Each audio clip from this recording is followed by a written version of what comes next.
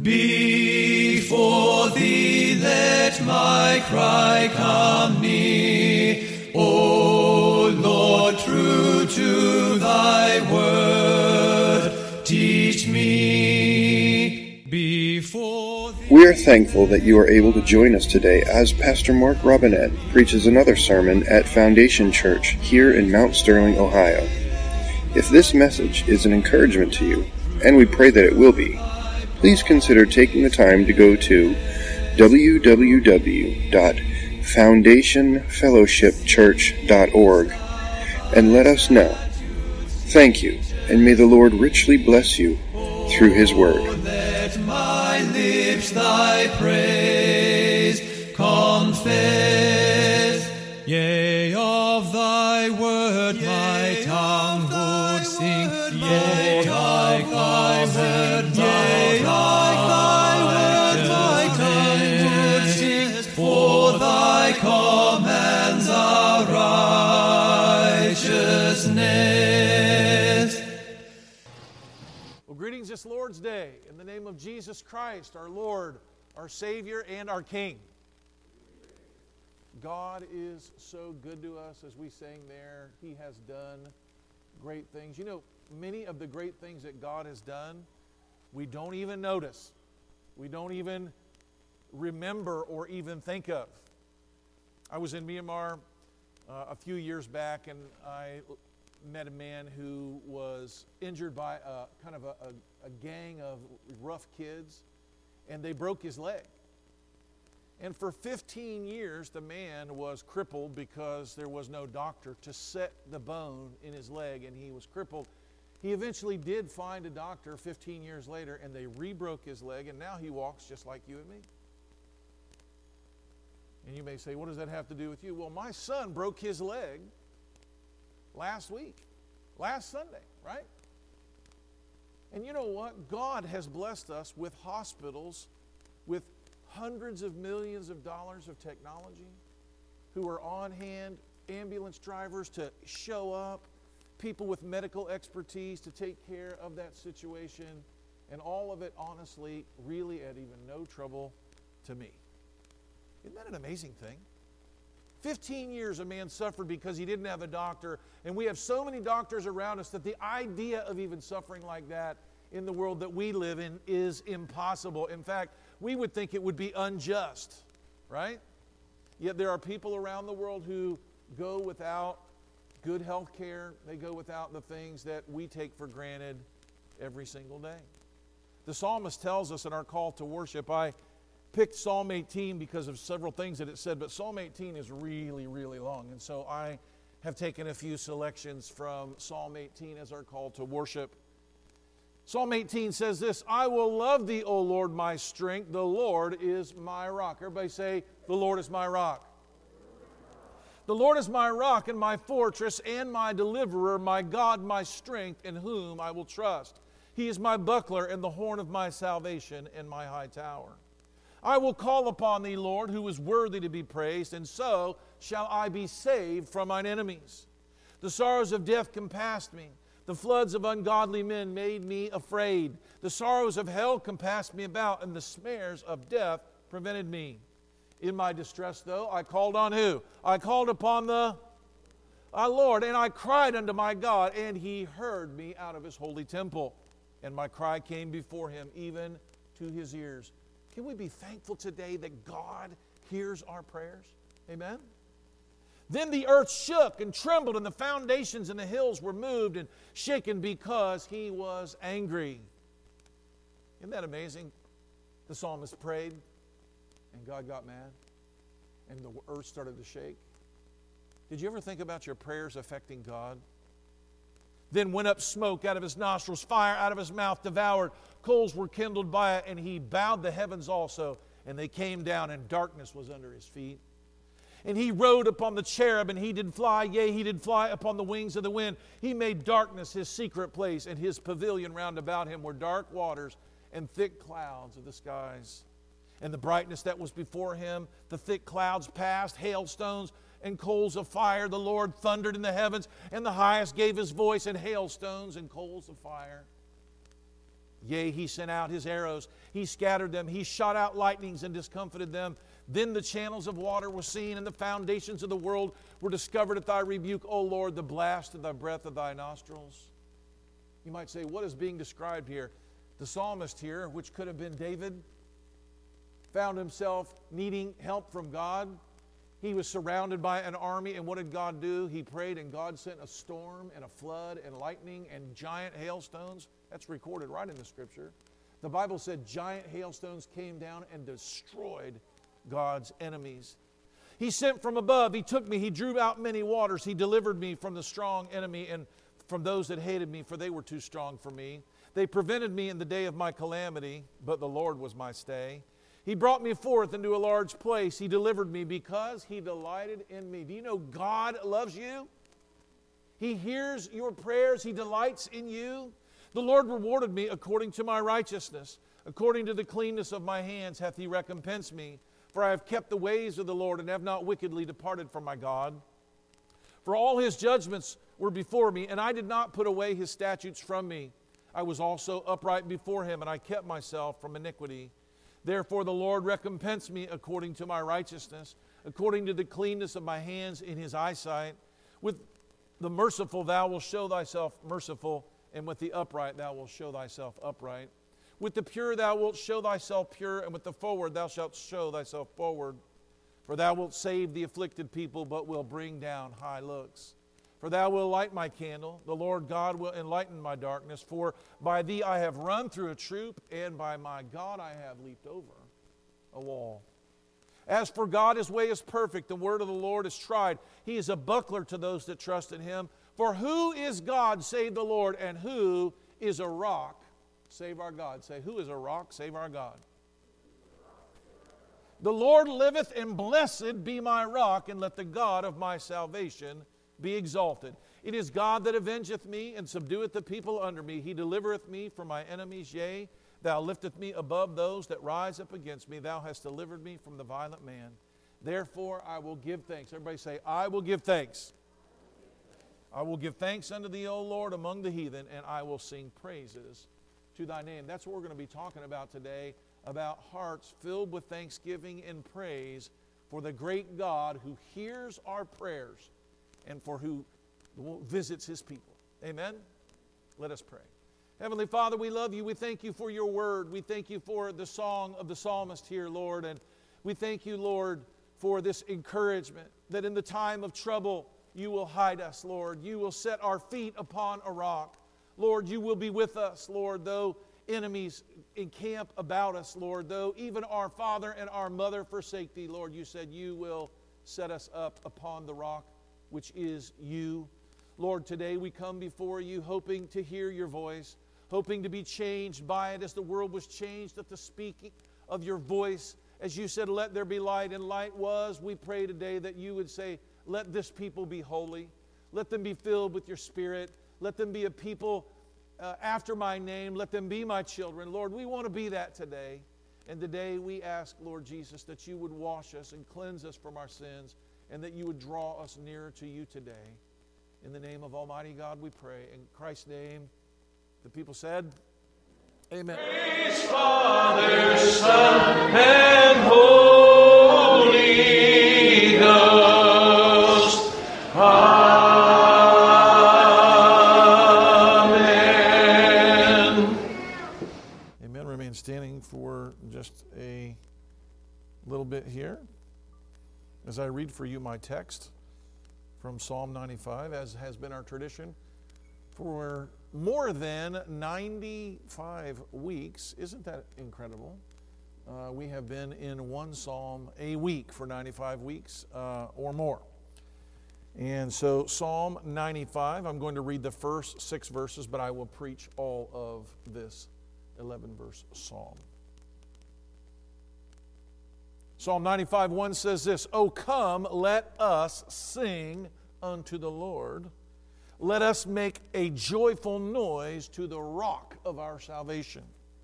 Let us come before His presence with thanksgiving and make a joyful noise unto Him with psalms.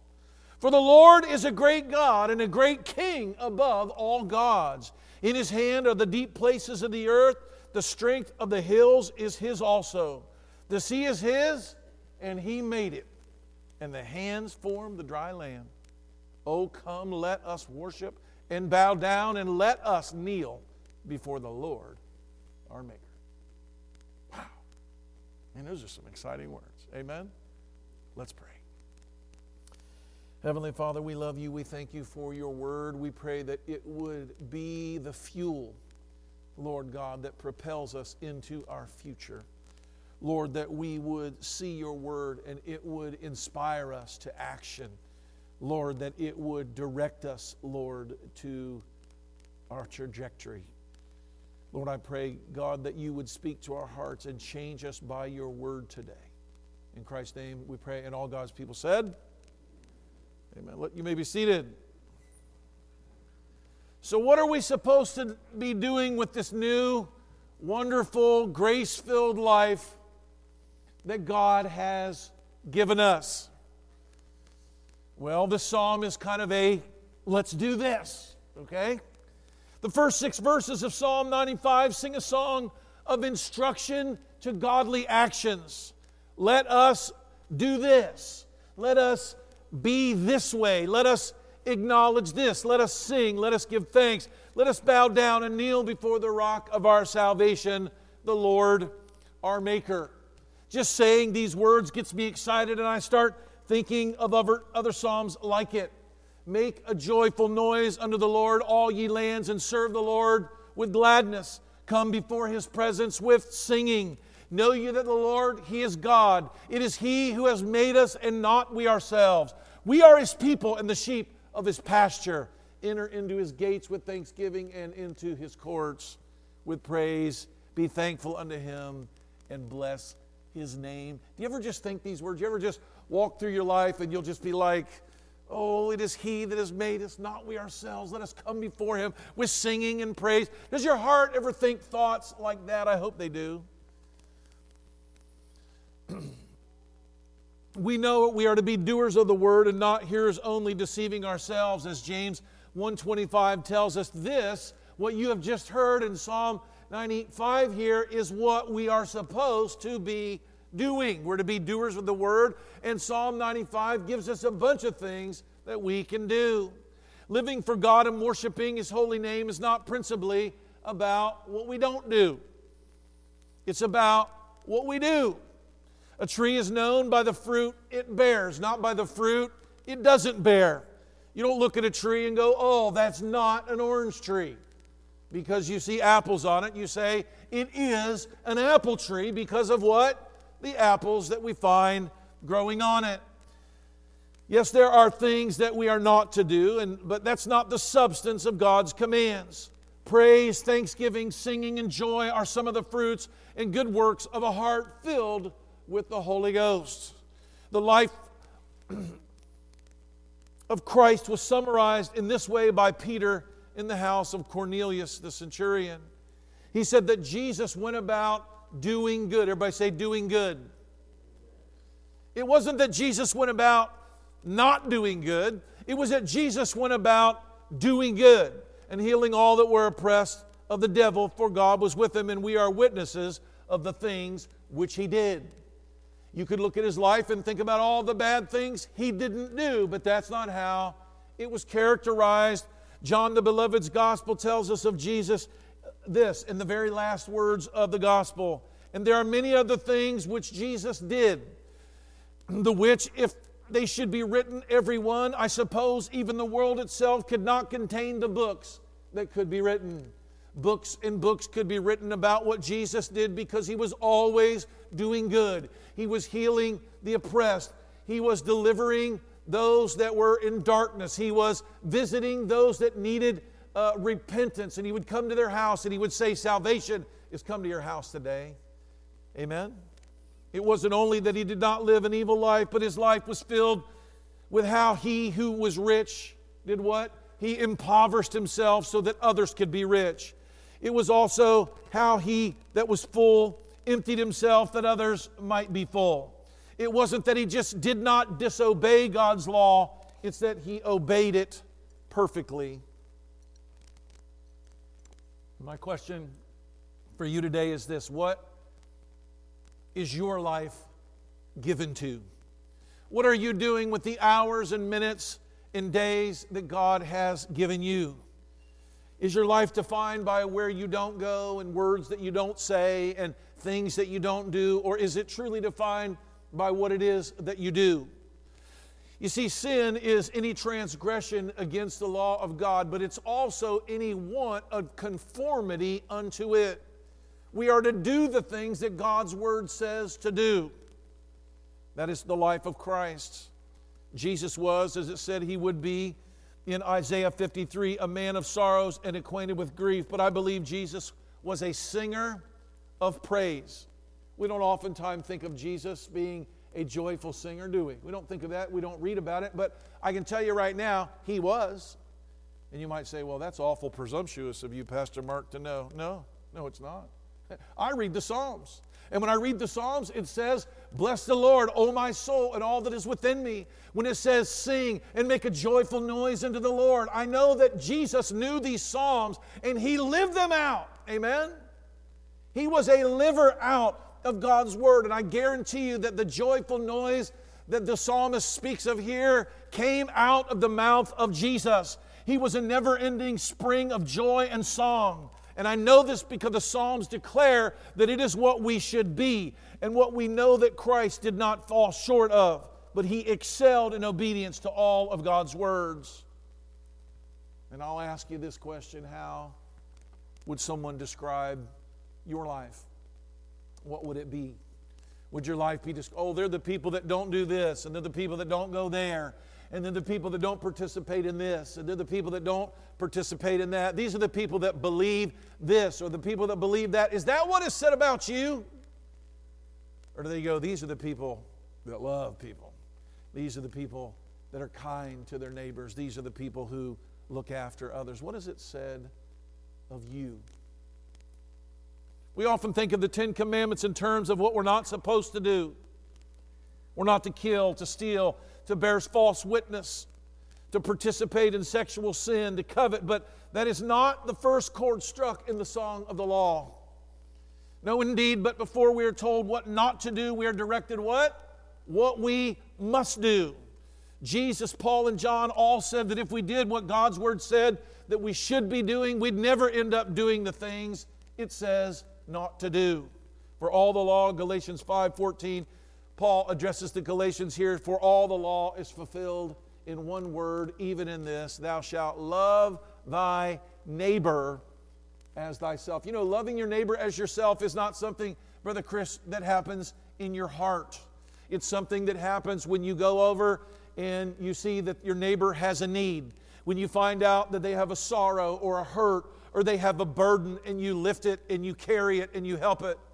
Galatians 6 tells us that we are to bear one another's burdens and so fulfill the law of Christ. And we are also to bear our own burden. So how are you and I today loving our neighbors? Deuteronomy 6 tells us the great commandment is this: Hear, O Israel, the Lord our God is one Lord, and thou shalt love the Lord thy God with all thy heart, with all thy soul, and with all of thy might. And as Jesus explained it further, love your neighbor as yourself in Matthew 22, 39 through 40. On these two commandments hang all the law and the prophets. You want to be one who obeys the law. You want to be one who lives the way that God would be pleased by. It's not about what you're not doing as much as it is, and what it is primarily about what it is that you do. So as we come to Psalm 95 in Volume 4 of the Psalms, we are clearly shown several things that we should be doing. Because you might be saying, well, what am I supposed to do? Well, Psalm 95 isn't everything we're supposed to do, but it certainly tells us something and many things that we should be doing. Psalm 95 is also a do this and don't do this passage. The second half of the psalm, which I did not read at the beginning, is the most clearly explained passage from the Psalms and maybe even from the Old Testament. Paul, the accepted writer of Hebrews, spends 2 entire chapters explaining the perils of our sin and flesh that constantly try to eclipse the light of God's instructions for our attitudes and our actions. So we'll talk about it today too, but it seemed that God would have us spend more time today learning about what we should be doing and what we could be doing than what we should not. Is that going to be all right? I hope so, because that's what you're going to get. My wife put a little handkerchief, and I don't use this, but there's a reminiscence happening here about some good old days in the hanky.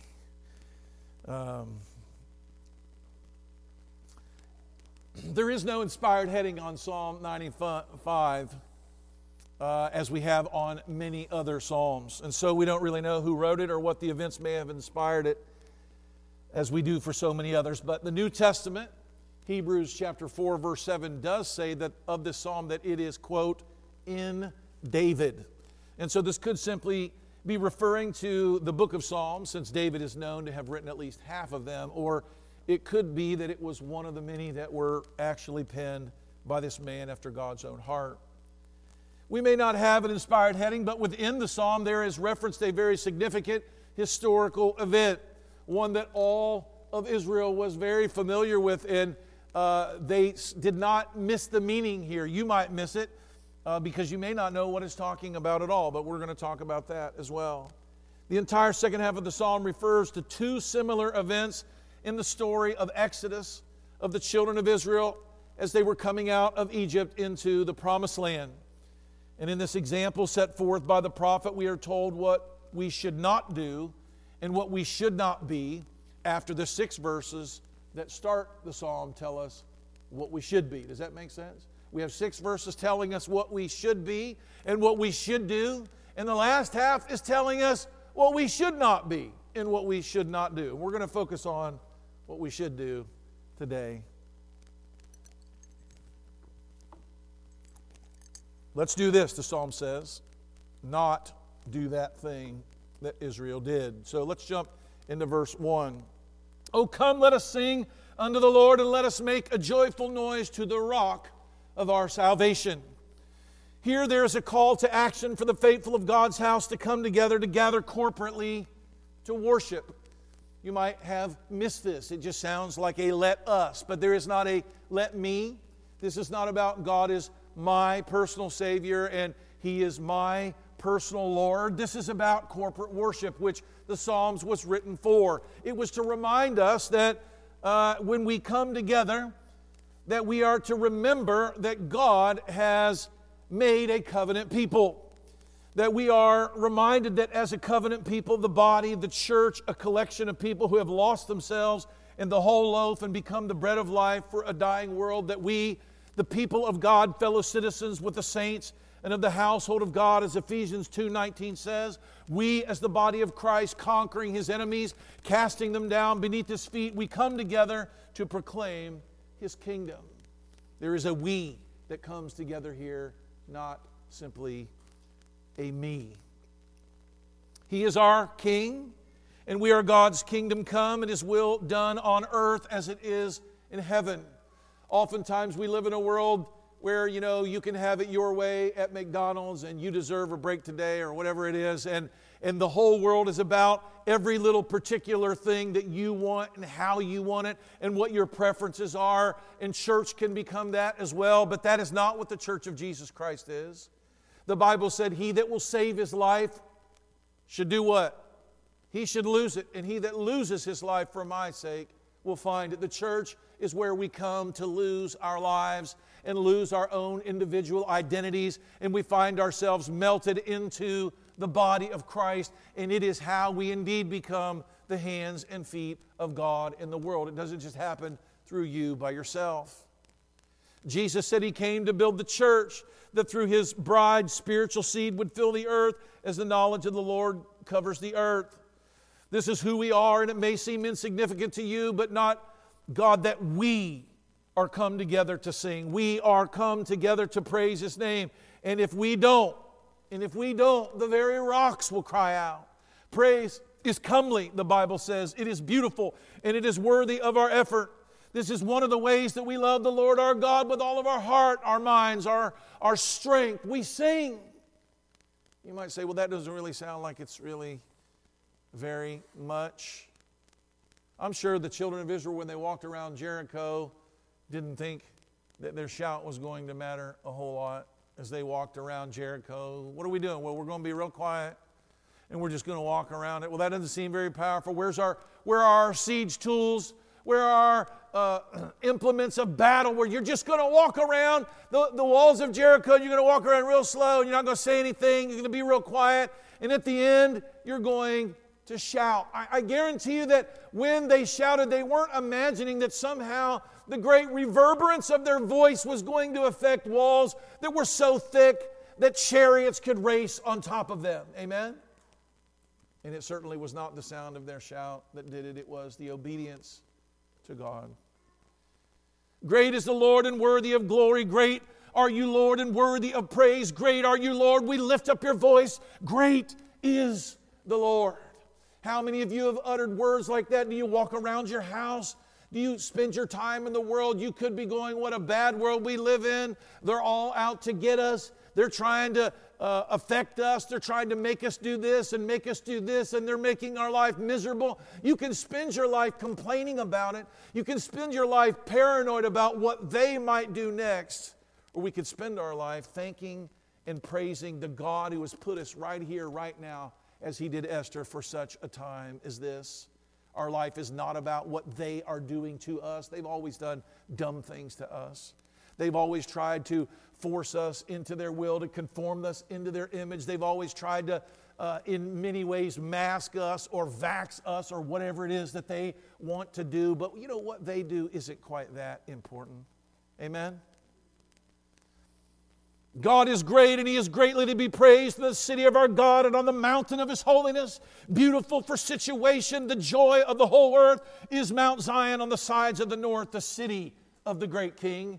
There is something that makes the world seem small when we lift up the mighty name of Jesus. When we're lifting up His name and when we're praising His goodness and we're giving thanks for what He has done, it seems that the things of this world become strangely dim.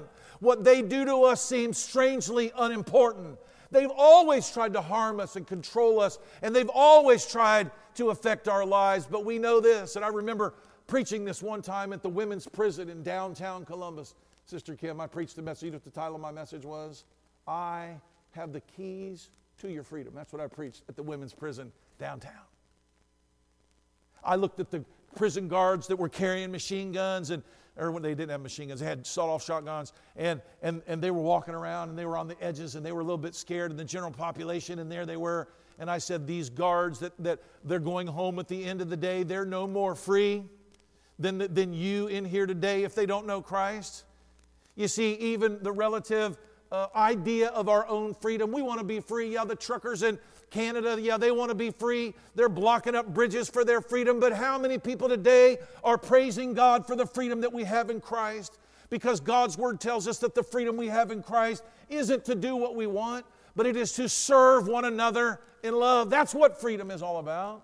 And you can take away the freedom of people as they have with Pastor Nang over there in Myanmar. They're blowing up buildings. They have snipers. They're killing them. They're telling them they're burning their churches. And you know what? Pastor Nang says, you know what I'm free to do? He goes out and he buys a pig and he kills the pig and he cooks the pig and he serves it to the people. And while the people are eating the pig, he tells them about the bread of life.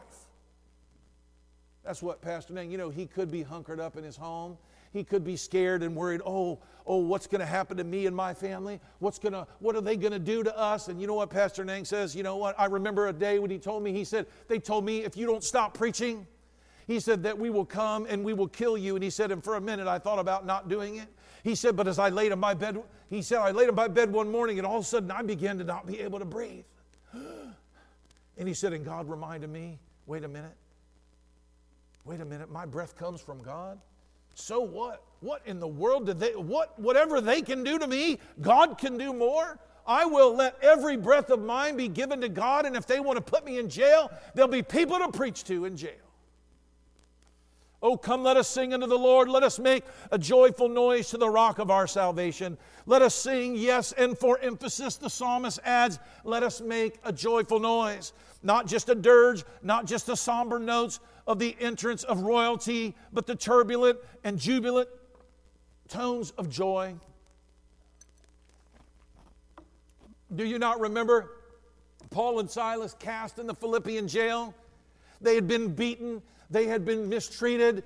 There was injustice that was inflicted upon them, and there they were, probably bleeding from the stripes that they had been laid down. But what did they do? Did they go, you know what, this isn't right, and I can't believe they've done this to us, and you know what, God must somehow be absent in my situation? No, it says, and Paul and Silas began to pray and sing praises to God so that all the people in the prison heard them.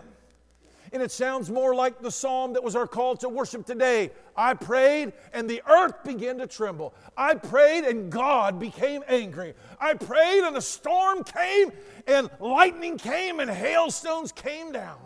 And Paul and Silas, as they began to pray in the Philippian jail, the Bible says an earthquake came and shook the prison and they came out. How did they come out? They came out praising God. They weren't even ready to run for their lives, and they could have run for their life. But what did they do? They ran for the life of the jailer.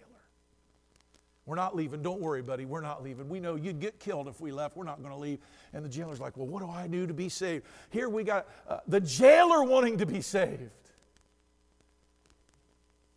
We should be a singing, joyful people enraptured with the love and honor of our God. It should trumpet out of us like water gushing forth from the split rock of Horeb. I say it that way because the psalmist intimates just what we see here at the end of verse 1. And since I know what's coming at the second half of the psalm, it makes all the more the proper imagery that the musician hoped to convey. He wanted us to be a rock. He wanted us to be issuing forth life as that rock did. You see, the rock of our salvation ties together nicely with where the psalm is going. You see, when you hear the rock of our salvation, you might be thinking about the rock on which you stand or one you build your house on, so when the storm comes, it's going to stand firm. Indeed, it is that rock. But you might even be thinking about the stones that the builders rejected, but that's not what the songwriter intended for those who sang this tune in worship. He meant for them to remember Israel fresh out of Egypt in the wilderness of sin, parched as they were, thirsty, and having nothing to drink. You can read about it as we heard in Exodus chapter 17. Here God had brought them out of slavery. Here God had brought them out of 400 years of bondage and mistreatment. And God had brought them, and He's telling them, I'm going to bring you out of Egypt. I'm going to take you into a land that flows with milk and honey. I'm going to bless you, and you're going to be your own nation. And as they were out there in the wilderness, and they were out there, they got thirsty, Sister Benita. And you know what they did when they got thirsty? They forgot that God had a pillar of fire keeping them warm at night. They forgot that God had a cloud covering the sun. And they said, you know, I think God is not even with us. I think we may die of thirst out here. I think that it might have been better off if we just was back over there in Egypt. And I hear a story like that, Jonathan, I think, what in the world is wrong with these people? But I know what's wrong with them. You know why I know? Because it's the same thing that's wrong with me. It's the same thing that's wrong with you. It's the same thing the psalmist is warning us against in the second half of the psalm, and what you heard the warning of in Hebrews chapter 3 and 4 from Paul. Beware lest any of us find ourselves like them who God has richly provided for, who God has done good for, who God has set us free from the deceitfulness of sin, lest we fall into a heart of unbelief and we start doubting that God is there in our midst. And how do we do that? It's when we stop lifting up the name of the Lord, when we stop praising Him for His goodness, when we get our eyes on those that are around us and the circumstances, and we begin to murmur, and we begin to complain, and we begin to grumble, and we begin to doubt, and we begin to falsely prophesy about a future that is coming. The Bible tells us that we do have a future coming, and the future coming to us works like this. There is no weapon the world forms against us that will prosper. The gates of hell shall not prevail against the church of the living God. That He that began a good work in you will complete that work. That's the future that's coming. But the devil wants you to believe that there's another future coming for you of sadness and misery and woe and injustice and difficulty and abandonment, my God. Oh, would be that I just was still in Egypt. Folks, that's what we can do. Even though they doubted God, though, and this is what I love about the story, Brother Doug, even though they doubted God, even though they wanted to kill Moses, even though they grumbled and complained, guess what, Sister Julia? God sent water from a rock for them anyway. Isn't that our story? Instead of the story ending And you know what? Because they grumbled and they complained and they didn't do what was right, God let them stay thirsty in the wilderness. No, that's not what He did. God was still faithful to save them. You talk about the rock of salvation. None of you, none of us, I've never been to a place where I was so thirsty I thought I was going to die. Have you ever been that? Anybody been that thirsty? Probably watching me drink water is making you thirstier than you probably have ever been. I cannot imagine being as thirsty as they were. I've been in that desert where they are, and that is the scariest, driest, most terrifying. You think you're going to die just being in there for an hour. And they were there for a long time. You go, well, that wouldn't be me. I'd be believing God. No, you wouldn't. You'd be just like them. Well, you know, Jonathan, we've got little ones, and you know, we you know, our kids, we got to have some water, Jonathan. I mean, did God provide? I'm not saying that you'd be bad, Ashley, but you see what I'm saying?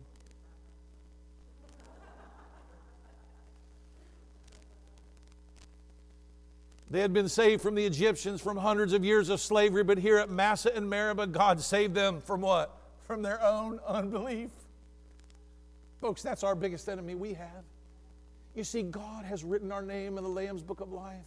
He's provided salvation for us that cannot be taken from us. It is preserved in heaven for us. It is kept by the power of God. He that began it in us is going to complete it. But what we can do is we can find ourselves not believing that it's true. And we'll miss out on a lot of good things here in this world. I don't believe the people that died in the wilderness went to hell. They just didn't go to the land of milk and honey. They just didn't get to live in a house. They didn't build. They didn't get to participate in drinking wine from a vineyard that they never made themselves. There, as they murmured against Moses so hotly, he believed they were about to stone him. God commanded him to take his staff and strike the rock in the presence of the elders. There, even though they doubted and faithlessly railed against God, the leader He had given them, God still sent saving water to quench their thirst. Out of the rock came salvation for them. And for Moses, even though they chided against God. You see, this is the kind of saving we need. We are without strength. In due time, Christ died for us. The rock of our salvation sprang forth from us when He was smitten. Right? You see, that's the imagery here. Christ was smitten like the rock. Now those who come unto Him with deep spiritual thirsting will be satisfied, and out of their bellies shall too flow rivers of living water. Did you ever wonder what that river of life was about, honey? The river of life, what it is about. It is about the rock of salvation that brings forth thirst-quenching waters of salvation for all of mankind. Oh, come, let us sing unto the Lord. Let us make a joyful noise to the rock of our salvation. We're only in verse 1. In verse 2, we hear a third call to action for God's people. Let us, hear the let us again. Let us come before His presence with thanksgiving and make a joyful noise unto Him with the psalms. We are invited into His special presence when 2 or 3 are gathered together in His name. We are not gathered in mere form and ritual before the face of a God, but we are before the face of a God who delights in His children. When we come, we are to come before Him with thanksgiving. Everybody say thanksgiving. This is why we begin every service standing to our feet, our hands outstretched to heaven, and we say, "Come, bless the Lord, O my soul, and all that is within me, bless His holy name." Why? It says, "For God has done great things." God truly has done great and marvelous things. Yes, we still find ourselves in the desert wondering if God has abandoned us, but He covers our heads with a cloud, and He warms us by night with a fire, and He feeds us our daily bread. And as Psalm 136 echoes out, I hope it echoes out from your heart as well. Oh, give thanks unto the Lord, for He is good. Say it with me. For His mercy endureth forever. Oh, give thanks unto the God of gods. Say it with me, people of God. For His mercy endureth forever. Oh, give thanks to the Lord of lords, for His mercy endures forever. To him who alone does great wonders, for his mercy endures forever. To him that by wisdom made the heavens, for his mercy endures forever. To him that stretched out the earth above the waters, for his mercy endureth forever. Let us come before his presence with thanksgiving, and let us make a joyful noise unto him with psalms. We are to do this together when we gather. It is to be a joyful, everybody say joyful. Some people are afraid of smiling and having joy in the house of God, but I don't think you can read the Psalms and feel okay with that. Because the Bible says not only sing a joyful song, but we should make a joyful noise. God writes the best songs. Everybody say God writes the best songs. And do you know that's what those 150 Psalms are? They're God's songbook. That's why he says we should make a joyful noise unto him with psalms. We might not write a psalm about something we did bad, but they did. Psalm 51 is about how David sinned with Bathsheba and repented. This psalm is about how they should sing and be joyful, but children of Israel were not. They reminded how at Meribah and Massah how they complained and they murmured, and God said those people aren't going to make it in the promised land, and they sang that song too. You see, it's a joyful thing to remember that God keeps his promises. We're to do this together, to be joyful in what we should do. God writes the best songs. I do believe that we are to sing new songs, of course, and I pray we never stop writing them, but his songs are the most magnificent. So the Psalms should be where our heart cries out from. Verse 3 gives us an answer to a question. Why should we do this? Like we need to know. For the Lord is great. Right, Jason? The Lord is great, and he is a great king above all gods. There's none like him. All those that are called gods are not gods at all. He is God alone. Amen. He has no rival or competitor. And as king, he rules over all things. One day every knee will bow and every tongue confess him as king, and everyone will confess him to be Lord over all things. In his hand, it says, are the deep places of the earth, and the strength of the hills are his. All things were made by him, and without anything. All things were made by him, and without him was not anything made that was made. That's what it says in John chapter 1. In him was life, and the life was the light of men. Verse 5, the sea is his. And I love it. It's his, and he made it. I like this. It doesn't just belong to him, Sister Joy. He made it. His hands formed the dry land. He doesn't just own it. He doesn't just rule it. He made it. He doesn't just own the cattle on 1,000 hills. He owns the hills too. Verse 6 brings us two more let us directives. Oh, come. And don't miss the oh, come. You know, you if you look up in the Bible these things, you know, you think maybe someone just put a little oh in there. Oh, no, there's the oh, come. It's a great invitation. You see, you can do a lot of things. People will invite you to come and hear the complaint. People will come, oh, let me tell you about this bad thing going on in my life. Oh, you know, whatever. But he's, oh, come. Oh, come. Oh, come, taste and see that the Lord is good. Oh, come, let us worship and bow down. Let us kneel before the Lord, our Maker. True worship is a full person, full-bodied experience. This is one way to worship God and to love him with all of our hearts, with all of our minds, and with our might, not just surrendering our minds and our intellects to him, but giving our hands and our feet and our bodies as living sacrifices to God. I know we reverently kneel here in church together on cue when it's time to confess our sins. I know we raise our hands together when we sing the doxology and when we enter into worship. But I wonder if you and I have really reached out in our hearts to him as our hands have. If we really knelt before him as our King, or if we love him and our love drives us to our knees and pulls our hands up heavenward, is there something inside of you that makes you just want to raise your hands to him? Is there something inside of you that when you think about His goodness, when you think about His mercy, that you want to get down on your knees and you want to say, oh God, you are great. You are mighty, Lord. Lord, I am not, Lord. I am weak and I am lowly. Is there something inside you that does that? And if it doesn't, I would say that you don't understand who you're dealing with. God is great, and He is greatly to be praised. Later today, there will be screams of excitement for those playing a game on television. And for the record, I plan to be one of them. I don't normally do that. I don't normally watch a Super Bowl. I don't normally, because there's filled with so many junk and whatever, but I'm thinking today I'm going to scream and yell for the Bengals. What's wrong with you, Pastor Mark? Well, you know what? I think I'm relating a little bit with the world today.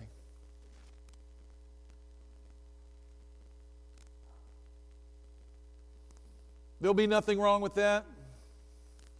I'm sure there will be involuntary explosions of exultation and adoration for good kicks and catches, for timely first downs and touchdown runs. And there's nothing wrong with that, Jason. I don't know that we'll put it on the big screen here, but that's to be decided. But I wonder if we've gotten it backwards. As I read the Psalms, I feel a call to worship that looks more like David dancing in a way that made his wife embarrassed than how we've come to offer our love for God in this place.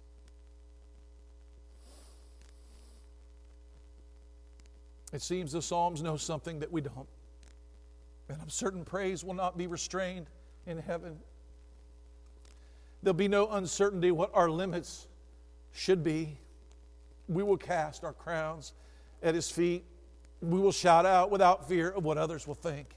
And will we find ourselves undone in His presence? Oh, that men would praise the Lord. Oh, that men would praise the Lord for His wonderful acts for the children of men. Oh, that men would praise the Lord. Isn't that what it says in the Psalms? Verse 7 tells us why, again, just in case we've already forgotten, for He is our God, and we are His people, of His pasture, and the sheep of His hand.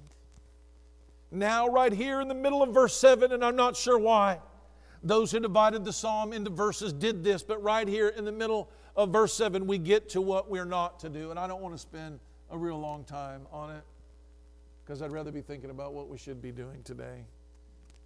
But I told you we would get to it, and if you want to understand it even better, I'd recommend reading Hebrews 3 and 4 again. He says today, everybody say today, if you'll hear His voice. Do you know God still speaks today? He's speaking today through this psalm, and He's speaking to you. What is it that we're to hear? We're to hear that we're to sing. We're to worship. We're to praise His holy name. We're to bow down, and we're to kneel, and we're to sing unto the God, the rock of our salvation, the Lord of heaven. We're to make a joyful noise before the Lord. We're to come together with singing and praise. Today, if you will hear His voice. Verse 8, harden not your heart as in the provocation, as in the day of temptation in the wilderness. You see, we've been hearing what we should do, but now we're hearing what we often do instead. We could be singing with a unified body of Christ. We could be joyfully making a noise to the rock of our salvation, bowing down and kneeling before Him. But instead, what do? We doubt, we complain, we become faithless, usurpacious. We even become murderous, as Israel did in the early days after being called out of Egypt. And I'll tell you what's funny about this story. This same story happens twice. You might even go, yeah, I thought I knew the story, but it sounds different than I remember. Well, that's because there's two of these. You see, in the first year that Israel was brought out of Egypt, Sister Joy, this happened to them. But you know, Brother Jonathan, you know when it happened again? It happened in the 40th year too. They find themselves not in the wilderness of sin, which is what it was called. This was not a typology. It was literally the name, the wilderness of sin. And in the 40th year, before they come into the promised land, they find themselves in the wilderness of Zin, with a Z. Different place. And guess what they did? They complained, and they murmured. And this time, and you know what I was hoping I would see, Sister Jackie? I was hoping I would see a progressive sanctification. The first time, they complained and they murmured, and something good happened. God brought forth water, and now as they complained and murmured, they would repent. They had a second chance. You know, God gives us a chance to repent. God was very angry with them. He had brought them out of Egypt. I mean, could you imagine this? Could you imagine delivering someone from slavery, parting the Red Sea, destroying the Egyptian army, humiliating the Egyptians, and providing them a pillar of fire to keep them warm at night and a pillar by the day to keep the sun off of them, and them going, I don't really know if God's here. Could you imagine if you did that much for somebody and what they got out of it is you're not going to do more? Wow. So they get a chance to repent, Jason, and in the 40th year, Moses and Aaron are now old. Miriam is dead. And here they go again. They're in the wilderness of Zin, and now they're thirsty. And they said, you know what? What did they do, Christina? They did the same thing. You know, and they start talking about going back to Egypt. What in the world is wrong with these people? But you know what? I had expected something better to happen, but I'm reading the story, and it actually gets worse, Brother Chris. Because you know what? Moses joins right in. You know what, you bunch of heathens? He gets mad. He yells at them. He doesn't even do what God says. He gets so angry with them. He's like, oh yeah, I hope God gives you water, you bunch of rebels. And he yells at them. And instead of speaking to the rock as he's told, he takes a stick and he starts whacking the rock. Moses doesn't go to the promised land. Aaron doesn't go to the promised land. And all these people that complained in the wilderness, they don't go to the promised land. They're all dead. They all die. And only Joshua and Caleb and those below a certain age ever make it into the promised land. That doesn't sound like a happy story. It's not a happy story. It's our story, though. Because even after God saves us and He does good to us, we just seem to never learn. And what do? We spend our lives complaining and murmuring. We complain about the leaders God gives us. We complain about the church that we're in. We complain about our life and our situation and how we wish it could be better and how God must not be in it and how He isn't going to help us. And how, that's what we do because we're sinners. But you know what God does? He sends us water from the rock anyway.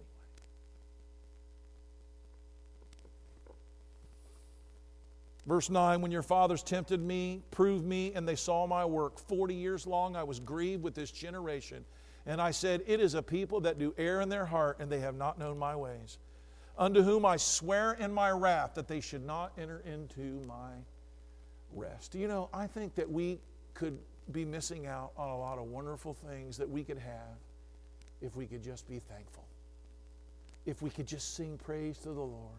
If we could just believe that He that began in our lives the wonderful thing that He has is going to complete it. How many of you want to not be faithless?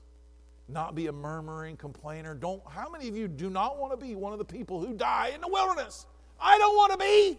And if you think that it doesn't apply to you, and I'm applying some Old Testament scripture to you that doesn't belong, then read Hebrews 3 and 4, because Paul goes, beware lest any of unbelief enter into your heart and you miss out on the good blessings of God as well. And in fact, what I'm going to do is I'm just going to read to you the conclusions of the exposition of Psalm 95 by the writer of Hebrews. He says, take heed, brethren, lest there be in you any evil heart of unbelief in departing from the living God. But I exhort you to one another daily while it is called today, lest you be hardened through the deceitfulness of sin. And I'll tell you something, I didn't read in any commentary, and I think it was neat, and I do believe it is inspired by the Holy Spirit. Hebrews 4:1 says, let us. Everybody say, let us. Do you know we've heard 5 let us's in Psalm chapter 95? Let us sing to the Lord. Let us bow down. Let us kneel. Let us make a joyful noise before the rock of our salvation. Let us, right? 5 of them. And so the writer of Hebrews, knowing well his Hebrew Bible, of course, begins Hebrews chapter 4. Let us therefore fear, lest a promise being left to us entering into his rest, and any of you should seem to come short of it. For unto us was the gospel preached as well as unto them, but the word preached did not profit them, not being mixed with faith of them that hear it. Hebrews 4:11, let us, say let us. See, these are things we can do, right? Let us therefore labor to enter into the rest, lest a man fall after the same example of unbelief. Everybody say, don't be like Israel. And I love how he ends it, and I'll end my sermon with the way Paul ends his exposition of Psalm 95. For the word of God is quick and powerful and sharper than any two-edged sword, piercing even to the dividing asunder of soul and spirit, of the joints and the marrow, and it is a discerner of the thoughts and the intents of the heart. And I believe this is a call to remind us that God sees our heart. You may put on a good face, but in your heart you may not believe God is going to provide for you. You may not believe that God is going to be there when you call on His name. You may put a smile on your face and come to church and act like you believe that, but God discerns even your heart. Say, God, give me a heart full of faith. Give me a heart full of praise. Give me a heart full of thanksgiving. For the word of God is quick, powerful, sharper than any two-edged sword, piercing even to the dividing asunder of soul and spirit and the joints and the marrow. It is a discerner of the thoughts and the intents of the heart. Neither is there any creature that is not manifest in His sight, but all things are naked and open unto the eyes of Him with whom we have to do. Seeing then that we have a great high priest that is passed into the heavens, Jesus, the Son of God. Everybody say, let us. See, we're back to the psalm. Let us hold fast our profession of faith. For we have not a high priest which cannot be touched with the feeling of our infirmities, but when all points was tempted like we are, yet without sin. And where it leads us and where this comes is we do have an advocate with the Father. And when we find ourselves faithless, and when we find ourselves unbelieving and murmuring and complaining, we still have a God who brings salvation from the rock. But if we can ask God to fill our hearts with faith and singing and praise and thanksgiving, we can have a life in the promised land, a life of happiness and joy and prosperity. Amen? Amen. That's what Psalm 95 is calling us to today. A place of praise and thanksgiving and faith that God will be in our future as He has been in our past and He is in our present. Let us pray. Heavenly Father, we love You. We thank You for the power and the truth of Your word. We thank You for the opportunity of repentance. We thank You for the opportunity, Lord, to lift up Your holy name one more Lord's Day. To sing, Lord, from hearts that have been redeemed, that have been set free, that have been liberated from the slavery of sin. And oh God, may we come to You when we are thirsty. Lord, as You cried out in John chapter 7, if any man thirst, let him come unto Me and drink.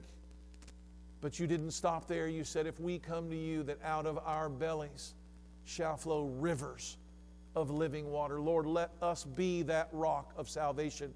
Let us be the fountain, the wellspring of hope and faith for others and salvation. Help us, God, to be that for a lost and dying and thirsty world. In Christ's name we pray, and all God's people said, Amen. All the earth sing to the Lord. Hello, this is Pastor Mark Robinette of Foundation Church. Thank you for taking the opportunity to listen to our audio sermons. We would love to hear from you if you have any comments, questions, or just to let us know how they served you.